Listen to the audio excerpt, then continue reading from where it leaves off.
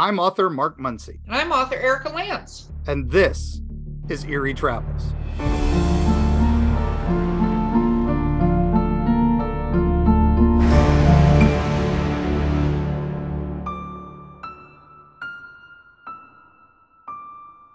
Greetings, travelers. Greetings, travelers. Oh, that was my spooky voice. That was my spooky voice. Spooky. Because guess what it is, Mark? It's finally here. It's spooky season. Yes, I'm super excited. We've been waiting for this all year, even though for us spooky season is all year. But I was going to say, when did spooky season stop for you? I just think we can officially declare it spooky season. Yes. And for spooky season, we have an epic first spooky season show. Oh, do we? I'm excited. I am on the edge of my seat. Well, there's a little room here, so let me scoot back a little bit. Okay, yeah, there. Okay. Yes, as if you didn't know what. I like how you pretend like I don't tell you what's happening, when most of the time it's you not telling me what's actually happening. Oh, I know. I actually organized this one, so. Yeah, exactly. So, Mark, who do we have epically on our podcast today? Oh my gosh. So one of our favorite places in the world is in Central Florida, and that is Sir Henry's Haunted Trail. And it is an amazing haunt. I highly recommend everybody go check it out if you're in the area. Yeah, the big theme parks are great, but Sir Henry's gets it. It's amazing. But we have two very special guests that are a major part of Sir Henry's, but they are also awesome in their own right. And I would like to introduce Amanda and Brad, and they are the team behind the stories behind Sir Henry's. So let's bring them on in here. So that was welcome. That got very meta there in the middle there. I'm not a little bit. I didn't mean to. It just kind of happened. Here are the people that are behind the people that are behind the thing that has a thing. Go. No. So welcome, Amanda and Brad. Sorry, he got very meta. He got very fourth wall there for a moment. It's fine. Fourth walls are made to be broken. It's so true. Isn't it so true that that's the case? So, Mark, where did you meet Amanda and Brad? Because I have a different origin story than you. Yeah, we both have met these wonderful people. So, Brad and Amanda, I think I met you guys through Sir Henry's, wasn't it? I think it was at one of the media nights where you guys were selling your books. We may have met before then, but I don't think so. I think that sounds about right. I think maybe we might have met at like a convention prior, and then we probably were like, hey, if you want to come to Sir Henry's media night, and then we kind of became more acquainted after that. But and then I know we went to some of your library readings as well. Yes. And and it's always nice seeing friendly faces in the audience. So yeah, even if they're not real. So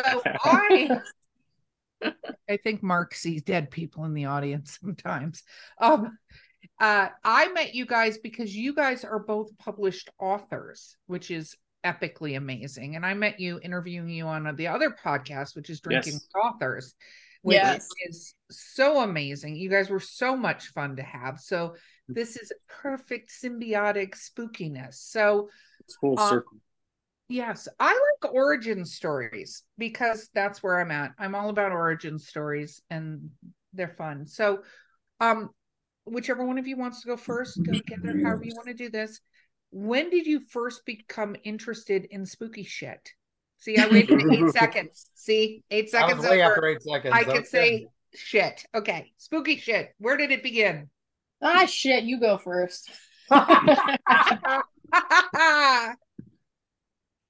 You just mean like kind of like horror genre in general, just like overall everything. Overall, because that's what you guys write along with the interest. Sir Henry's is epic. We can talk about that for a minute. Yeah, we can talk about that later. We'll save that till after the first break. Yeah, you guys have epic horror backgrounds. So, well, I know with me it was kind of a very slow but steady upward trajectory. Because when I was younger, like grade school age, it all started with fiction, with horror stories. Not just like campfire stories and like a local folklore sort of thing, or scary stories my grandma would tell me, that sort of thing. but it and went further into like the books of R.L. Stine. Like Goosebumps is kind of gateway of horror for a lot of kids growing up with the '90s, which was the same for me. And then leading from that, as I got older, it just kind of gradually progressed. Going from R.L. Stine to Stephen King, and then when I was younger, I wasn't too fond of scary movies. Just the horror fiction, the stuff you can read and visualize in your own mindscape instead of like actually having it directed to you for whatever reason. And then one day that I don't quite necessarily recall, I just started enjoying the actual horror films as well. So it combined, the visual medium along with the literature that I had been reading for years prior, all just kind of coalesced together and became sort of my, my upward trend into horrordom, essentially. What was your gateway movie? What was the movie that turned the tides? Do tell. Now that's a specific movie for that is an easy one, and that was Poltergeist. And I remember it's because I was still kind of afraid of horror movies at the time, and I remember that I was at my friend's house, and he and his family were doing like a Halloween get together, and Poltergeist was playing on the TV. And since I was pretty much trapped in the room, I was like, it's Halloween. I'm with my buddy. I might as well watch this and see. And I pretty much fell in love with the movie, and from there I went from like the PG/PG-13 rated horror films and gradually progressed into more harder R-rated horror films and kind of the full spectrum of horror. But it was definitely Poltergeist was the first one that kind of broke me through the barrier and kept me from basically being kind of nervous about what horror films might entail into showing me these things can be kind of special. I want to dig a little deeper and see what lies further beneath the veneer, essentially. Very cool. Amanda, take us on your journey, my friend.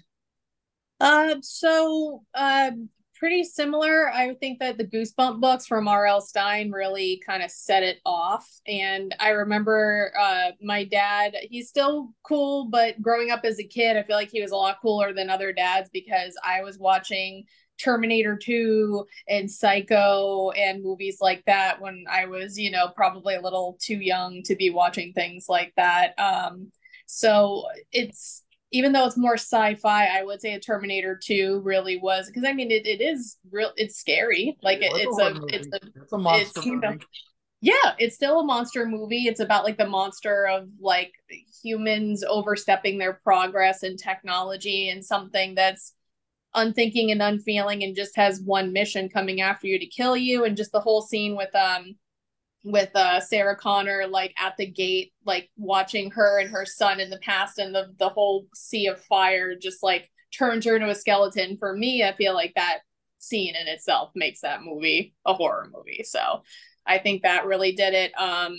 And my love for haunted attractions actually feels more like an oxymoron, because in my freshman year of college, I worked at a haunted attraction outside of Chicago. I was going to school at Columbia College in Chicago. And it was a good experience. The guy kept saying, oh, you'll get paid at the end of it. You'll get paid at the end of it. And then he skipped town and didn't pay us. And most people that would, sour them from the experience, be like, I'm never doing that again. If anything, that just made me want to seek out, haunts that are more honest and transparent, treat their people good, and have good storytelling. Because honestly, like the haunted attraction, there was no storytelling. It was like, looking back, it was kind of awful, but I just like the process. It was fun.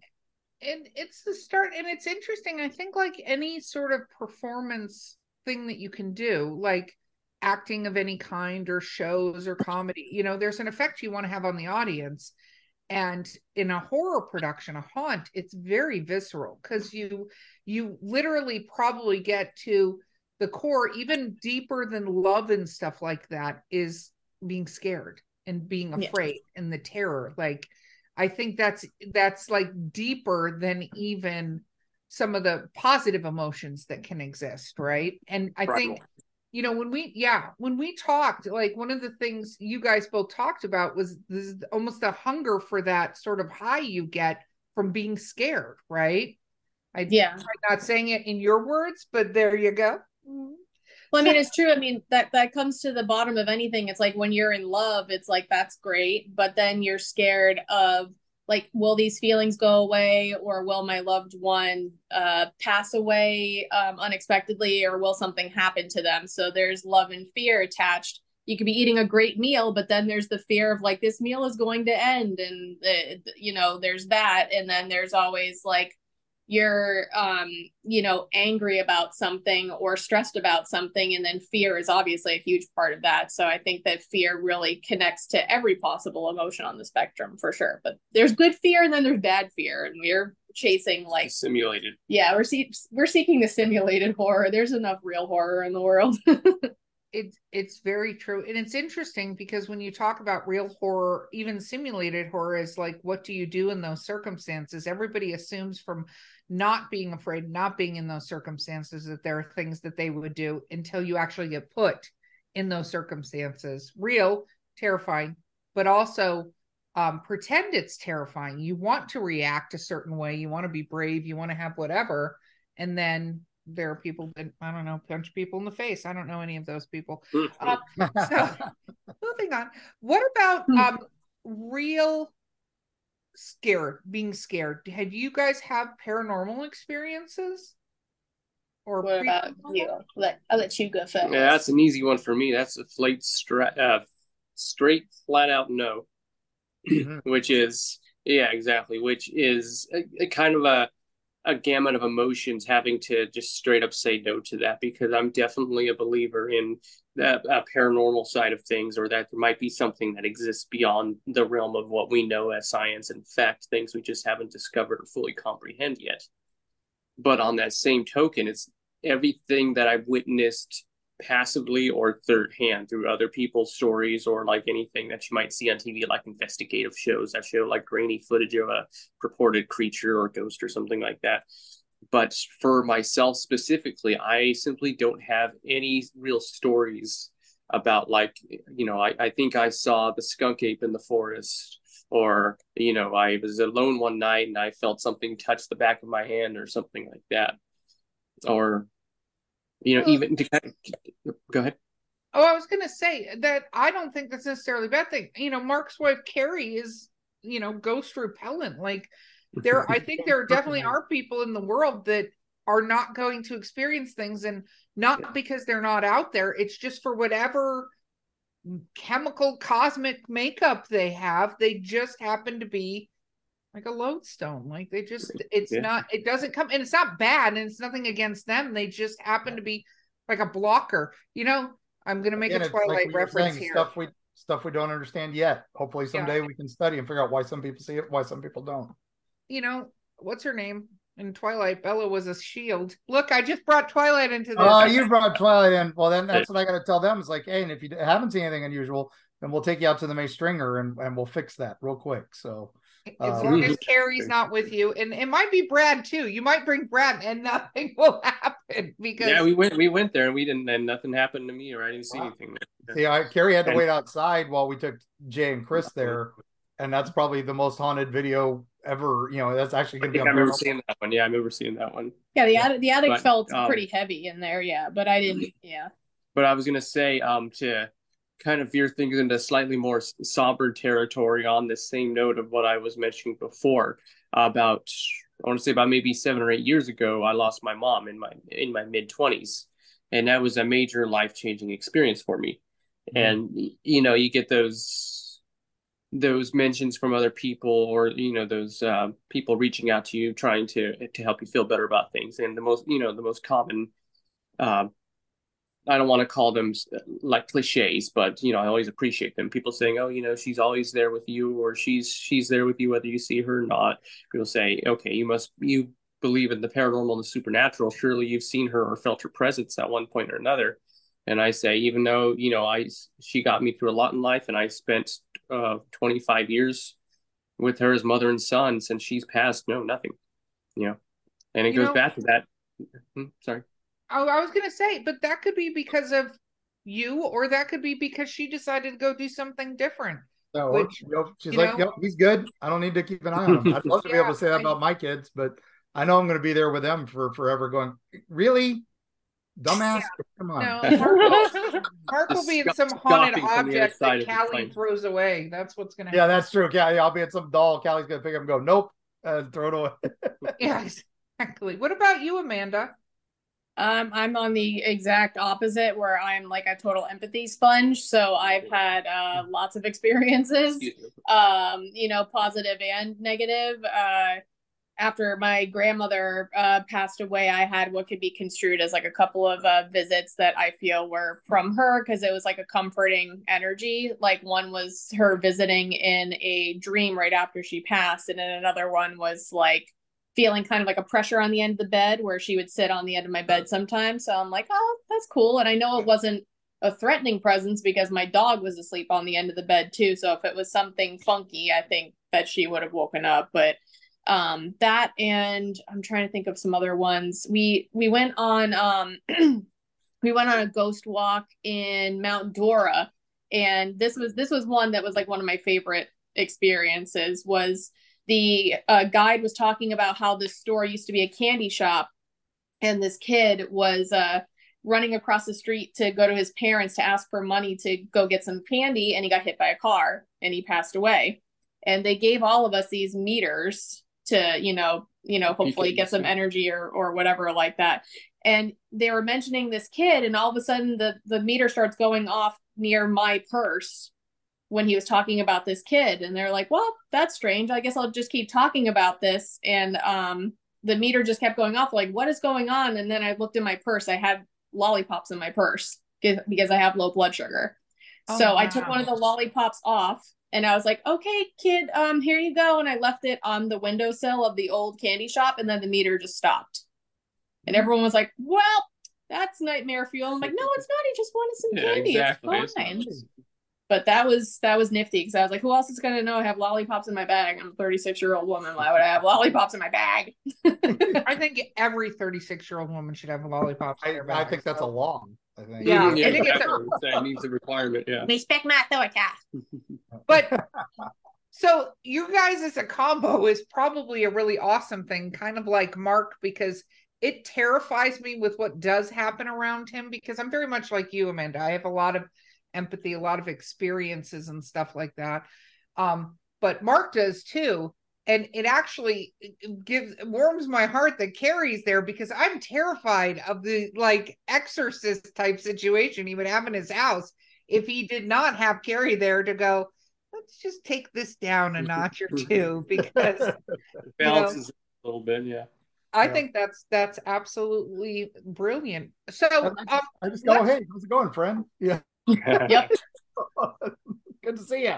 So Jaws running off, but it's nice to see you this week. So, I will say that the spirits at the Cuban club in Ybor City, though, that was very overwhelming, and I had to keep like kind of looking around and like actually loudly physically saying like, you need to back up. It's like the equivalent of someone being like this to you. They latch on to any that can listen to them, and they will talk to you no end. I agree that one, especially the actor on the second floor. He is in your face going, I can't believe I did this. Yeah, she's saying that to the ghost, and meanwhile I'm saying it to the same thing to the people at the convention who keep bumping into my shoulders. Yeah. we caught something funky at that show. There were way too many people. Sick, yeah. Oh man. But which one was that one? Well, we better not name it. So it's not their fault. It's just people being, oh, I'm sick, but I'm not going to cancel my plans. Like, thanks. 2 thumbs up. Yay. Yeah. Humans. Dragon Con had a couple outbreaks. It was definitely some patient zeros there. No. Yeah. I didn't get COVID at Dragon Con this year. Neither did I. We're fine. But so go to the X track and go to the horror track. You might want to avoid the puppetry track. That's all I'm saying. Gotcha. First of all, everybody should avoid the puppetry track. I think puppets and mannequins are a terrible idea. It's like dolls. Like, no. Do not imbue life into these things. It's a terrible idea. So let's talk, because we're going to talk after the break about haunts. But before we get to the break, let's talk about your first haunt. Like, what to sort of pop the cherry of the haunting. So Who would like to begin the cherry popping of the haunting? For me, for that, it kind of goes along a similar route in regards to horror movies, where it was again something that I wasn't too keen on when I was younger, and that I was actively afraid of. And when people would invite me to them, I'd say, "Yeah, no, I'm not doing that."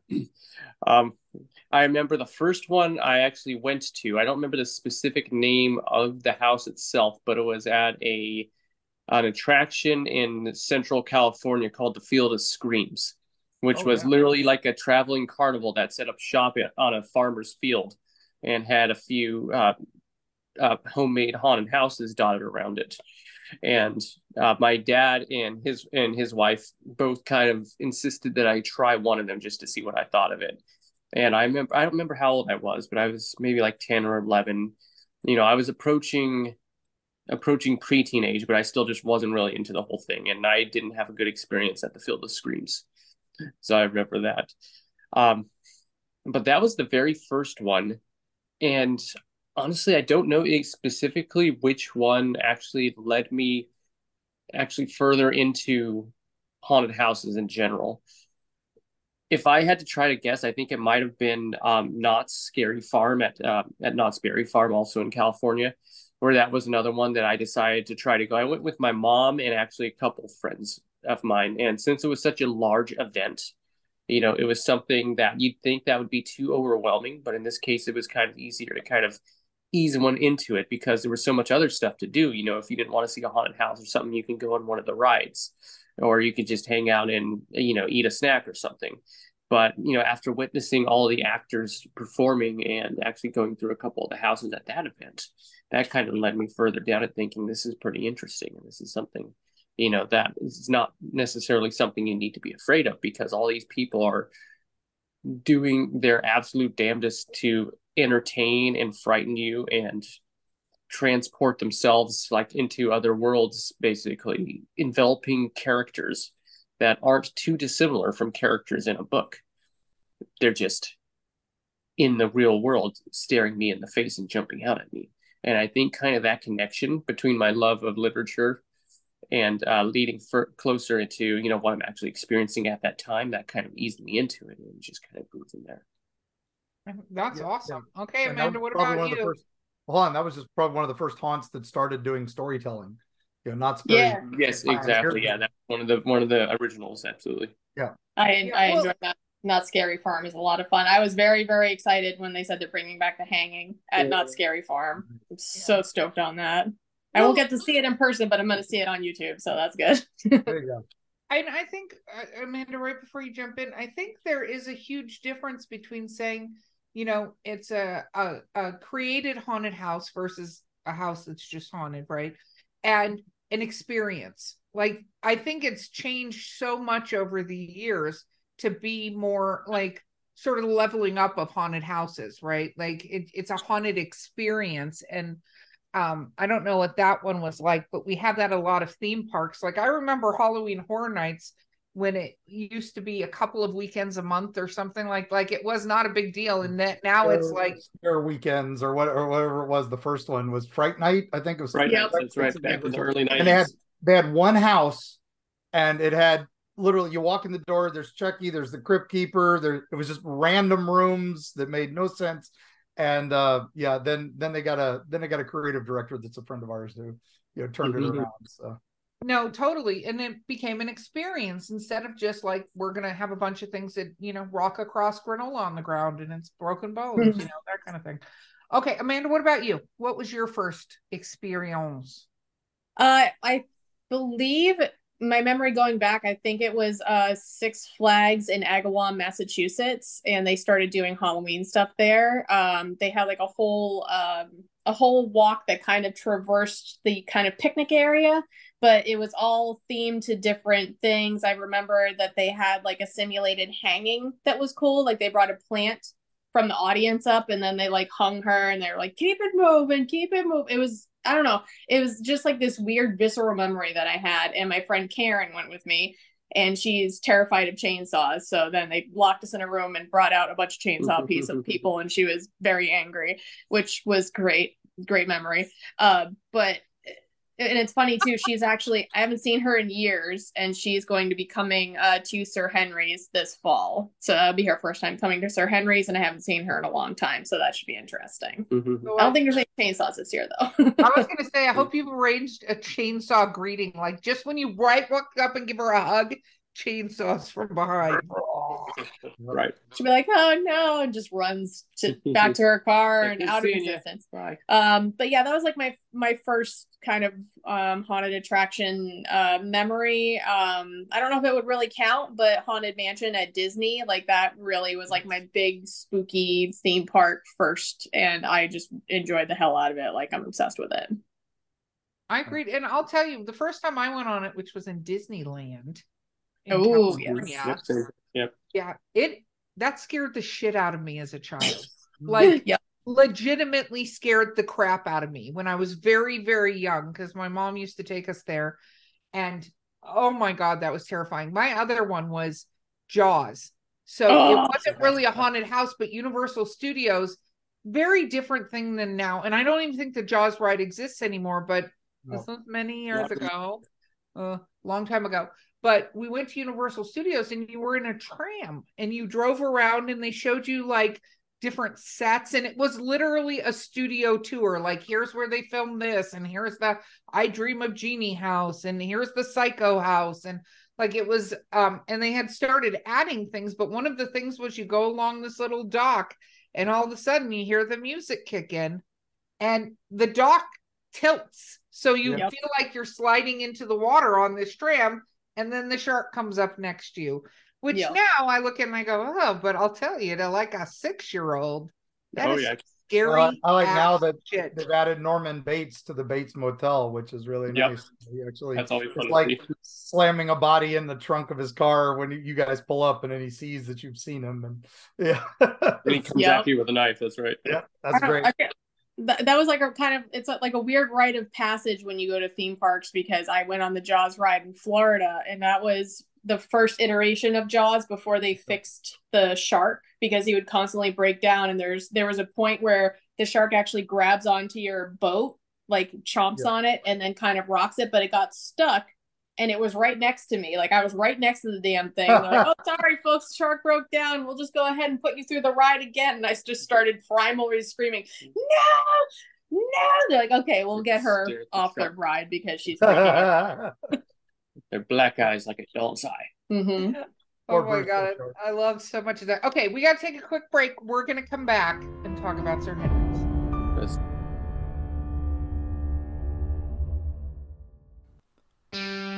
Erie, Appalachia. Gear up for a frightful jaunt into the darkest reaches of the ancient Appalachians. Folks deep within the Appalachian hollers lean close to the campfire to share stories of the inexplicable with hushed awe. Monsters rumbling in the hills, strange lights darting through the pitch black night sky, horrible occurrences almost ineffable in their bizarre tragedy. Tall tales, you might say. Tell that to the Flatwoods monster in Braxton County, West Virginia, or the Goat Man of Louisville. Look into his humanoid eyes and let him know you don't believe. And what of those apparitions in Mammoth Cave's Corpse Rock, or the Satan spawn known as the Jersey Devil? How do you respond when confronted by these mysteries? From the metaphysical energy that swirls near Serpent Mound in Ohio to Point Pleasant's Mothman legacy, Mark Muncy and Carrie Schultz explore the dark history lurking in the shadows of Appalachia. Read by Mark Muncy, author and experts on strange folklore with appearances on shows such as Ancient Aliens, The Curse of Robert the Doll, and many, many more. Greetings, mortals and others. I'm Dick Terhune, the voice from hell. I work with haunted attractions all over the US, Canada, and Europe to increase audiences and enhance their experience with highly effective commercials, narrations, animatronic character voices, whatever your dark heart desires. Let me help you do more, scare more, profit more. Find out more at Voice from Hell on Facebook and at voicefromhell.com.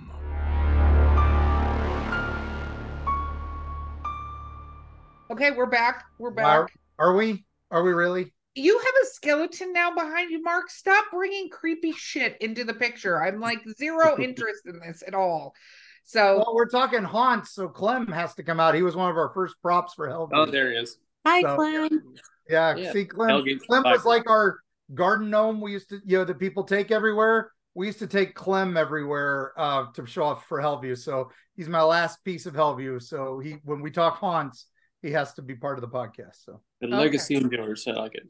Yeah. You didn't tell me I'll have to add him to the guest list for this particular. Oh yeah. We're gonna have to add him for all the spooky season episodes. Yeah. So let us talk about Sir Henry's. Okay. So which one of you, or Mark, do you want to take? What is Sir Henry's? Well, let's let them. They're the well, how did, first off, what is Sir Henry's, and then how did you guys get involved with it? Sure. So Sir Henry's Haunted Trail has been around since 2014. That was when they first started taking in customers as a professional haunted trail. Before that, Zach Laros, who is the owner, he was doing it as a home haunt, and he was very passionate about it, but he was like, you know what? I just really want to give it a go at making this an actual haunted attraction. So it started with one trail, and like you said, it was a mishmash of different scenes, but it was still like his own storytelling. And then every year from there, it grew, and now we're celebrating 10 seasons, which is awesome. And we have 3 haunted trails. We have a haunted hayride, and then we have a midway experience with characters that interact with you, and maybe a couple of shows, a couple of ceremonies will be glittered in there. Ooh, that'll be nice. That's new. Yeah, so, and that just gave me chills when she said ceremony. So I like how you said that's nice. I'm like, that doesn't sound nice. That sounds terrifying. That's fun. Very nice, very evil. But we got involved with Sir Henry's. We started as fans because we lived in Southern California, and when we started the process of moving to Florida, I took on the very important stuff, and he was at home packing. And while he was packing, I was like, research things that we can do over there, because we've gotten used to living in one part of the world, and now it's like, okay, we need fun things. Stuff too, though. It is. It's like, okay, we need fun things to do, including haunt season. What are we doing for haunt season? So you found Sir Henry's Haunted Trail, and we're like, okay, we're gonna have to the I-4 Scream Park. Yeah. Exactly. So you found that, so we're like, okay, we got to check that out. It's in Plant City. It's a little less than an hour from the Tampa area, and we just loved it. The storytelling was great. It was just, it's literally in the woods. It's just so thematic, and it's so immersive. Well, I was impressed with the characters actually interacting with people, not just like yelling boo at them and running off, but actually having conversations while fully in the character, like immersed. That's what that, because I had never really witnessed that before at a previous haunted attraction. So that's kind of what definitely impressed me and drew me more towards it as well. Exactly. And we became involved in it. It was just kind of on a whim, because their Spooky Valentine's event for 2021 came up. And when we were walking around inside of the haunt, I just kind of had a thought that I verbally said out loud to you. Actually, before we went into the event, we were in the car, and I was like, what do you think that do you think Zach would be down with the idea of writing a book series about all these characters, because all their stories connect? It's almost 10 years worth of like this lore that has been building. And you were like, oh, I guess we could ask him after the season ends or whatever. But we were buddies with Calvin, who's a scare actor and a show manager there. And I just randomly asked him while he was in character. I was like, I know this is unprofessional, but what do you think of this idea? And he's like, it's perfect. You have to bring this up to him, do it. And ever since then, we've been building this haunted trilogy, and just helping out with marketing and PR and all that fun stuff. Well, I also want to bring up part of how we knew that we were becoming more than just casuals with Sir Henry's is the fact that we'd visit there. Since we lived in Florida, we'd visit there subsequent years, like every year we'd make it a tradition to go. And the one time that we knew that we were more than just casual fans is when the actor who portrays Sir Henry greeted us by name. So we show up, he talks, he's mic'd up, and he'll have conversations with you. Instead of saying, oh, hi, how you doing? He comes in, he's like, oh, it's Amanda and Brad. I was like, they know who we are. Okay, we must be coming here more often than I thought. And that's kind of what I think helped us get more comfortable with getting to know the actors and the directors and the showrunners on a more personal, friendly level, as opposed to just professional, here's my money, scare me level. And that's kind of where the whole sort of creative and business opportunity relationship kind of grew from beyond there as well, and kind of led to this whole sort of merger of the minds, so to speak. And Yes. thus created the book, the first book, Yeah. right? Yes, yeah. That came out in fall of 2021. Then the second book was fall 2022, and now the third book, which is just around the corner. Yeah. Excited. Very, very cool. Releases. Well, that is awesome. So what was it like? Did you have, first of all, do you guys have a favorite character that you were, no, let me rephrase that because people are and so I'm not doing that. I caught myself. That's okay. That was good save. Good save. Yeah. What was the first character you decided you wanted to write about? I mean, Sir Henry's he's the landmark character. He's the head cheese. Yeah, he's the head cheese. So I mean, that's an easy answer with that. But for me, it was Poppy because I really, really love the character Poppy. For you, I mean, I think I know, but who is Poppy for those that are listening that may not know? Who's Poppy? Sure. So Poppy she's kind of a little girl character. She's mischievous. She has kind of these wild pigtails and a mask on her face and a giant pair of novelty scissors. And the mask is like shattered porcelain. Yeah, it's like a shattered porcelain mask. So it's very unsettling, and she'll come up to you and be like, what if I cut off a little bit of your face? Would you be okay with that? It's very, very chaotic. Yeah. Her giant oversized scissors, like the kind that you'd use to cut like a red ribbon at a supermarket opening or something, like those size of scissors, like giant shears. Yeah. I'm off to open Trader Joe's. Yeah, exactly. That's what I think when I see her. Yeah. Giant shears, yeah. But I just dig her energy because she's just wild. She's just like a wild human, which is fun. And her thing is that she can control inanimate objects, which includes dead bodies. So her debut appearance. Yeah, like her debut appearance was Marionette of the Dead, I believe, where it was like controlling dead bodies on strings. So it was like, this is just really like a very twisted story, and I would love to see her origins and where she goes. I love that. Okay, Brad, what about you? I'm completely creeped out now, so I'm sure that's going to just get worse in moments. So for my side of the spectrum, the character that I normally write the stories for and that I'm drawn to is a character named Pyrum, Pyrum, and he's kind of your prototypical pumpkin man. Like if you think of the phrase pumpkin man, he's like, what do you think if you think of a guy wearing a dark coat and he's got a little jack-o'-lantern for a head? That's kind of almost exactly what Pyrum is, only he's less of a man and more like old growth made sentient, basically. So he's like kind of made out of the vines and the dirt, all held together by like a big dark cloak.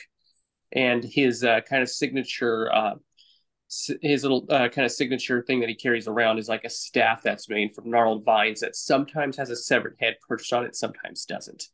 But he's always got a trick up his sleeve. But I was drawn to Pyrum because he is basically kind of traditional Halloween personified.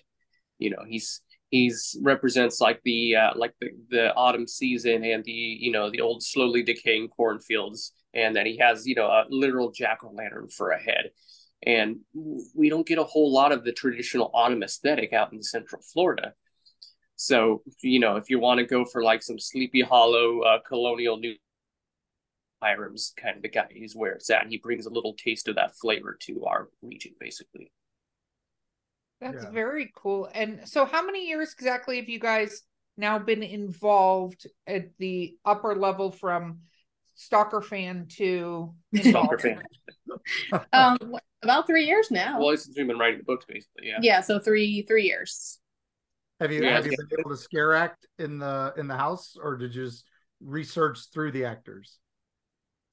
A little both, I'd say, right? Yeah, as a little bit of everything, is like kind of chatting with the scare actors who portray these characters. But most of the process really was sitting down with Zach and having him send us documentation from all the prior trails, looking at pictures of these characters, looking at the summations of what these trails were.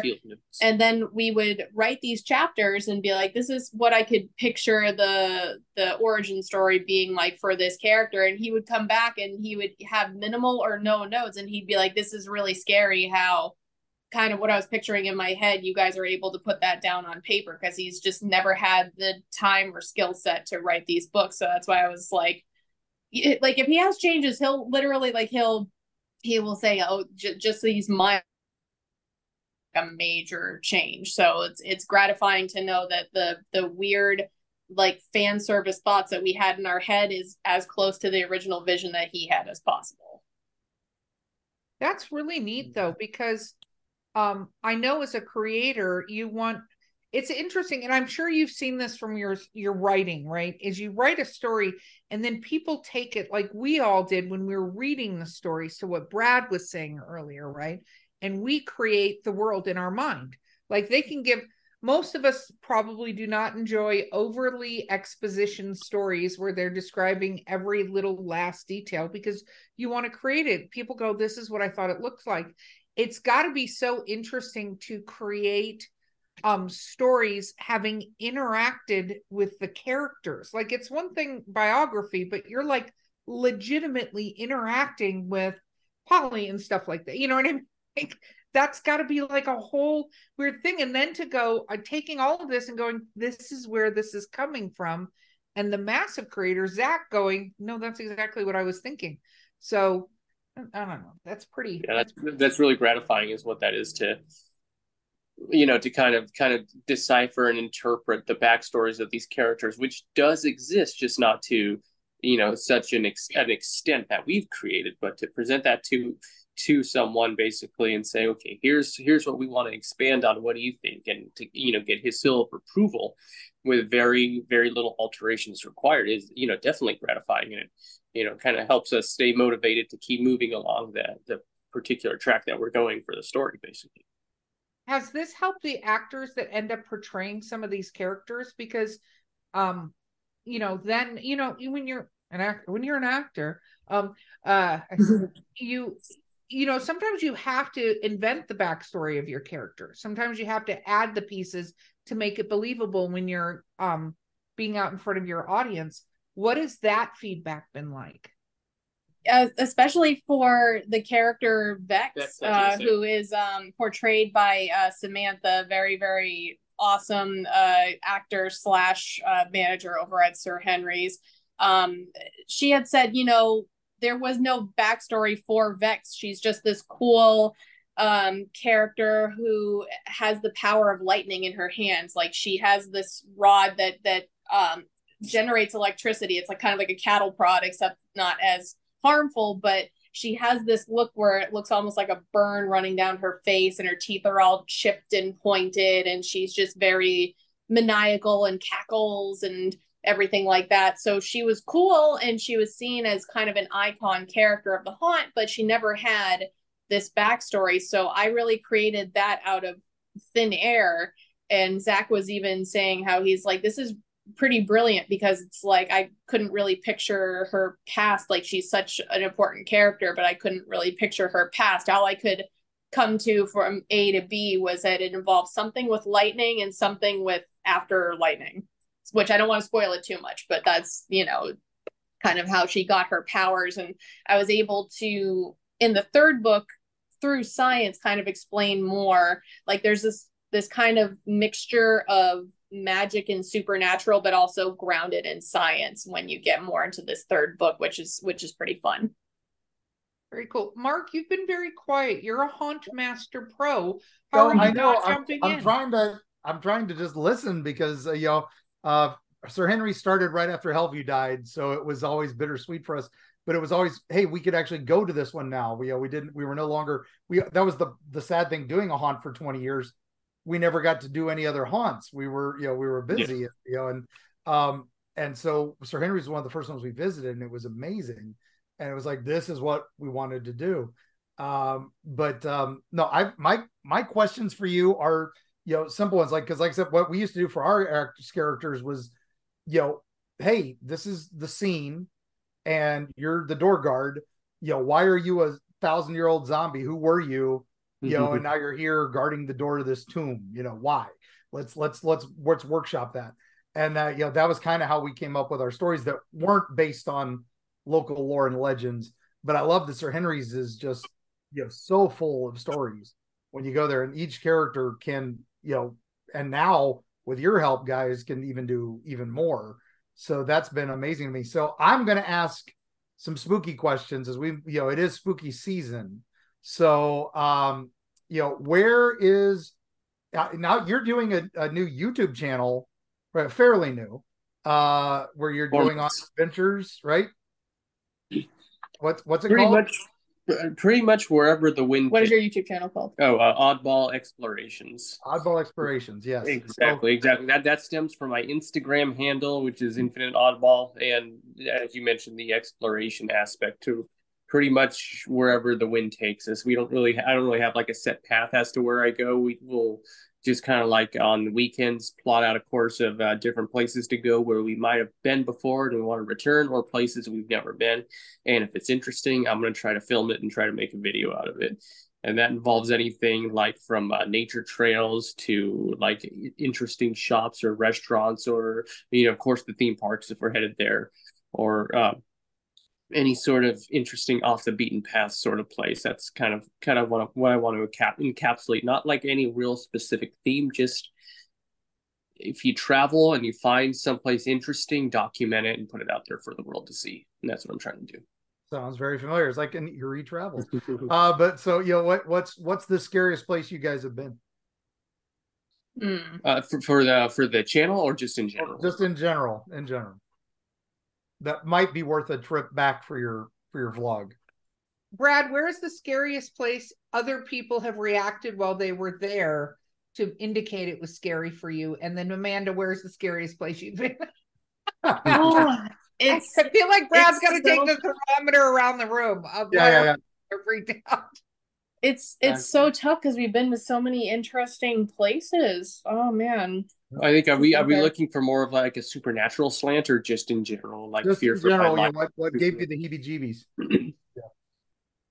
For that, for me specifically, I like to go off the beaten path quite a bit, and sometimes if I'm either traveling solo, or maybe sometimes occasionally that she decides that she wants to kind of wait at the head of the trail or in the car or something like that, and I'll head off on my own. But there's been occasions where I'm just literally out in the middle of the woods, completely by myself.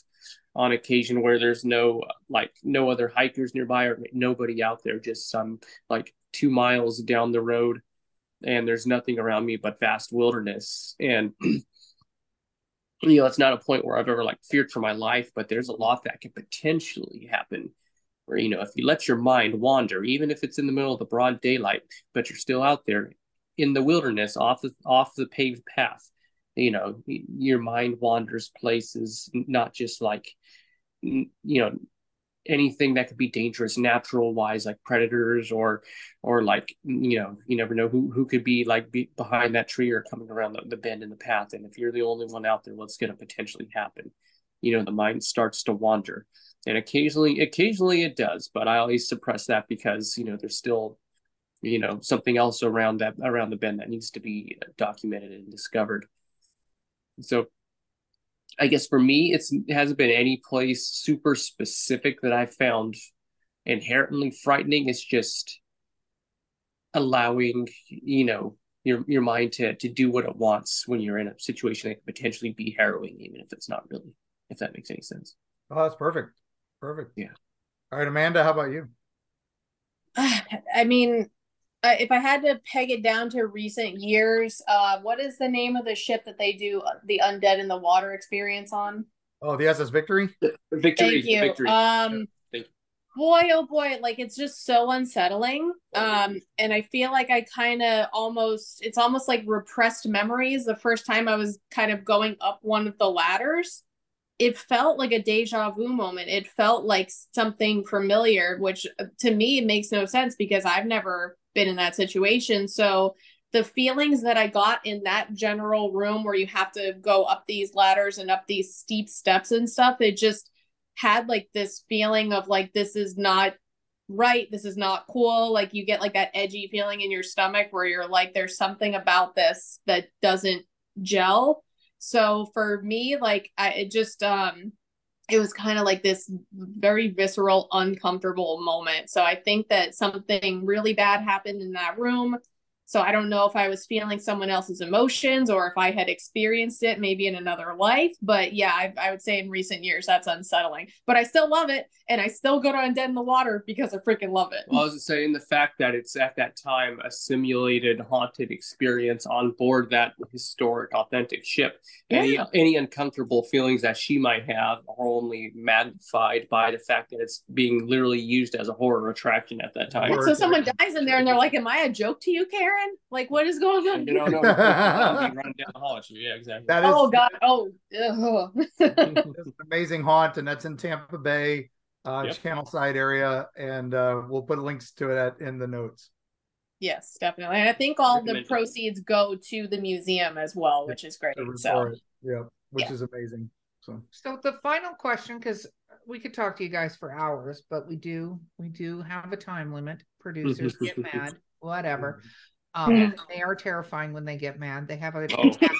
It's and a lot of frogs. Scary. Yeah, that's the scary part. Yeah. Yes. You don't want to be on Pocket's bad side. No, and they could bury you under their frogs, and no one would ever find you ever. The Squishmallow Frog Army is known to terrify citizens. Yes.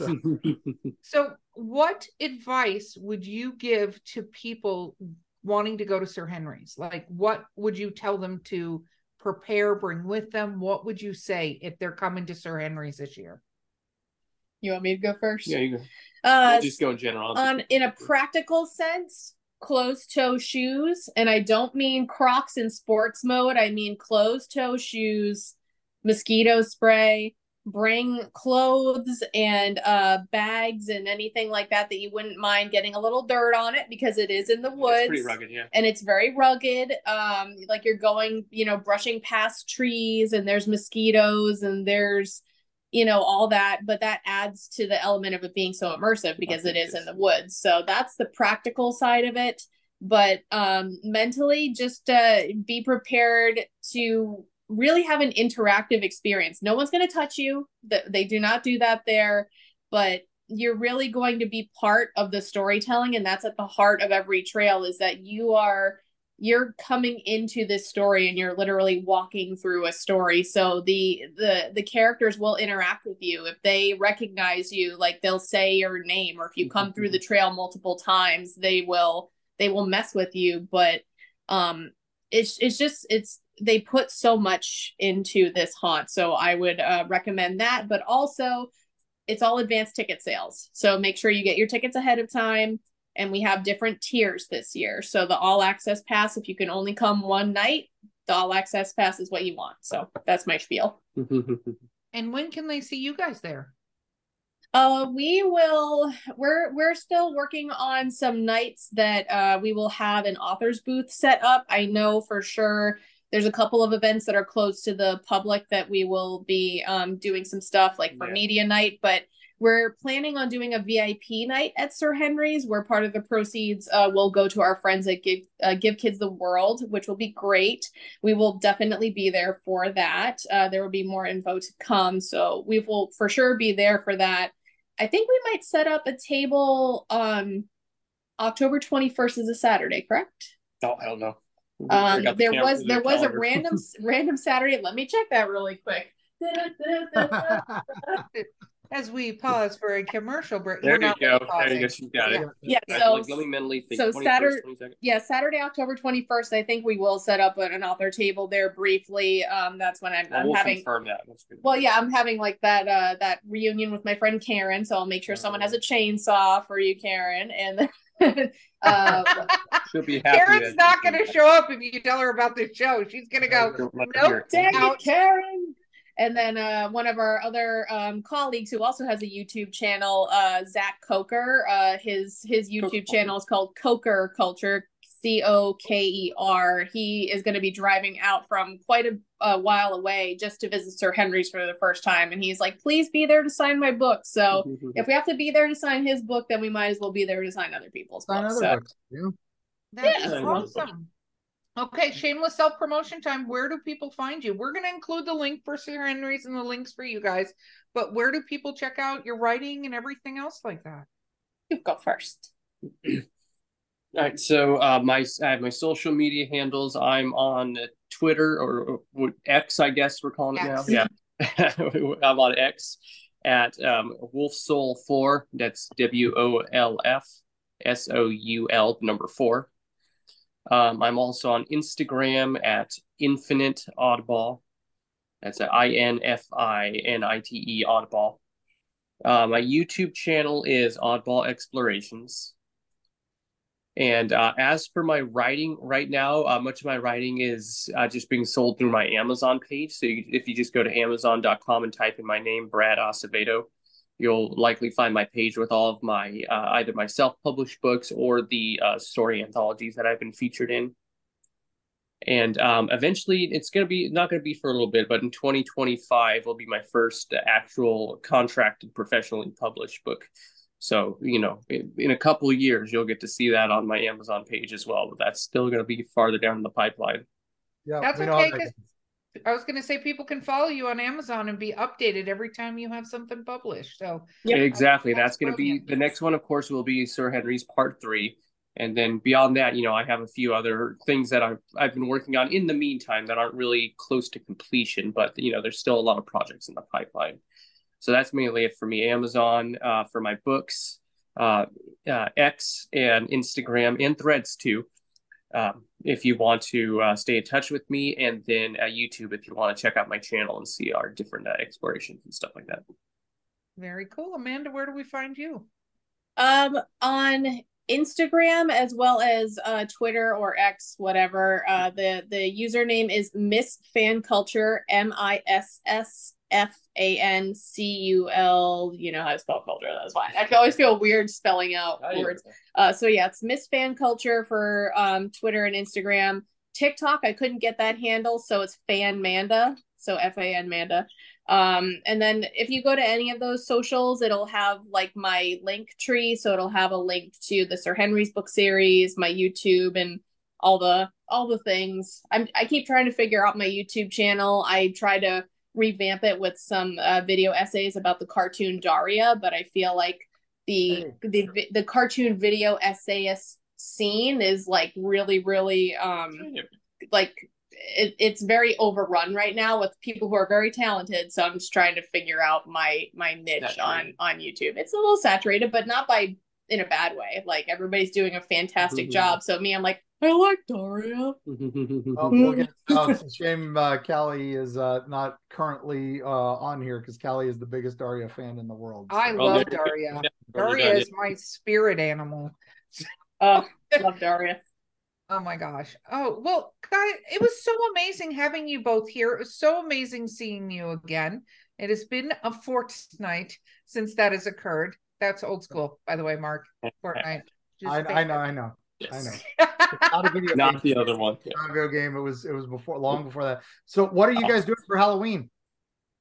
Oh, what aren't we doing for Halloween? It's like we're gonna do something spooky pretty much every weekend, if it's one haunted attraction or another. Every time September through October, we have to like militantly plan out all of our weekends. I run a wellness program through work, so I coordinated a night at Busch Gardens Hallow Scream for about 26 or 27 of us, so that should be interesting. We're going to do some home haunts, like some local haunts. I want to fit Undead in the Water in there. One of our cast member friends so nicely got us, we're going to go to Magic Kingdom on October 28th. So I'm pretty excited to see like the Halloween decor for that. But what is that haunt in Tarpon Springs that we like going to? House on the Hill. Yeah, House on the Hill. That's a home haunt. Yeah, that's a completely independent neighborhood haunt. Yeah, we got to fit that in too. So yeah, but I recently did a poll online regarding my YouTube channel, because so far all we've done for Halloween season is Halloween Horror Nights. And I did a poll. I was like, okay, so from here through October, I'm going to be pretty much doing all Halloween and spooky related stuff. Do you guys want to see me keep the channel exclusively Halloween themed for September through October? Or should I break it up with some other stuff? Like I have a few videos backlogged for like visits to different museums and nature trails and stuff. Everybody said, nah, do Halloween. Mm-hmm. So basically my YouTube is going to show us everything that we're doing. And it's going to be like 95% all Halloween related. So, again, it harkens back to anything that we do, we're going to show you guys in some capacity so you can come and see what it looks like and travel along with us virtually, basically. Yeah. Nice. All right, gang. Well, with that note, everybody, definitely visit them online. And then while you're here, like, share, and subscribe with us. We appreciate every one of you travelers. And, keep an eye on our socials to see where we're going to turn up next. We're also doing a bunch of crazy exploring, and we're going to try to link up with Amanda and Brad at some point and go to some spooky locations. Maybe we can, open that closed door of Brad's there and get some ghosts going. So, but anyway, thank you so much, and we'll see you on the other side.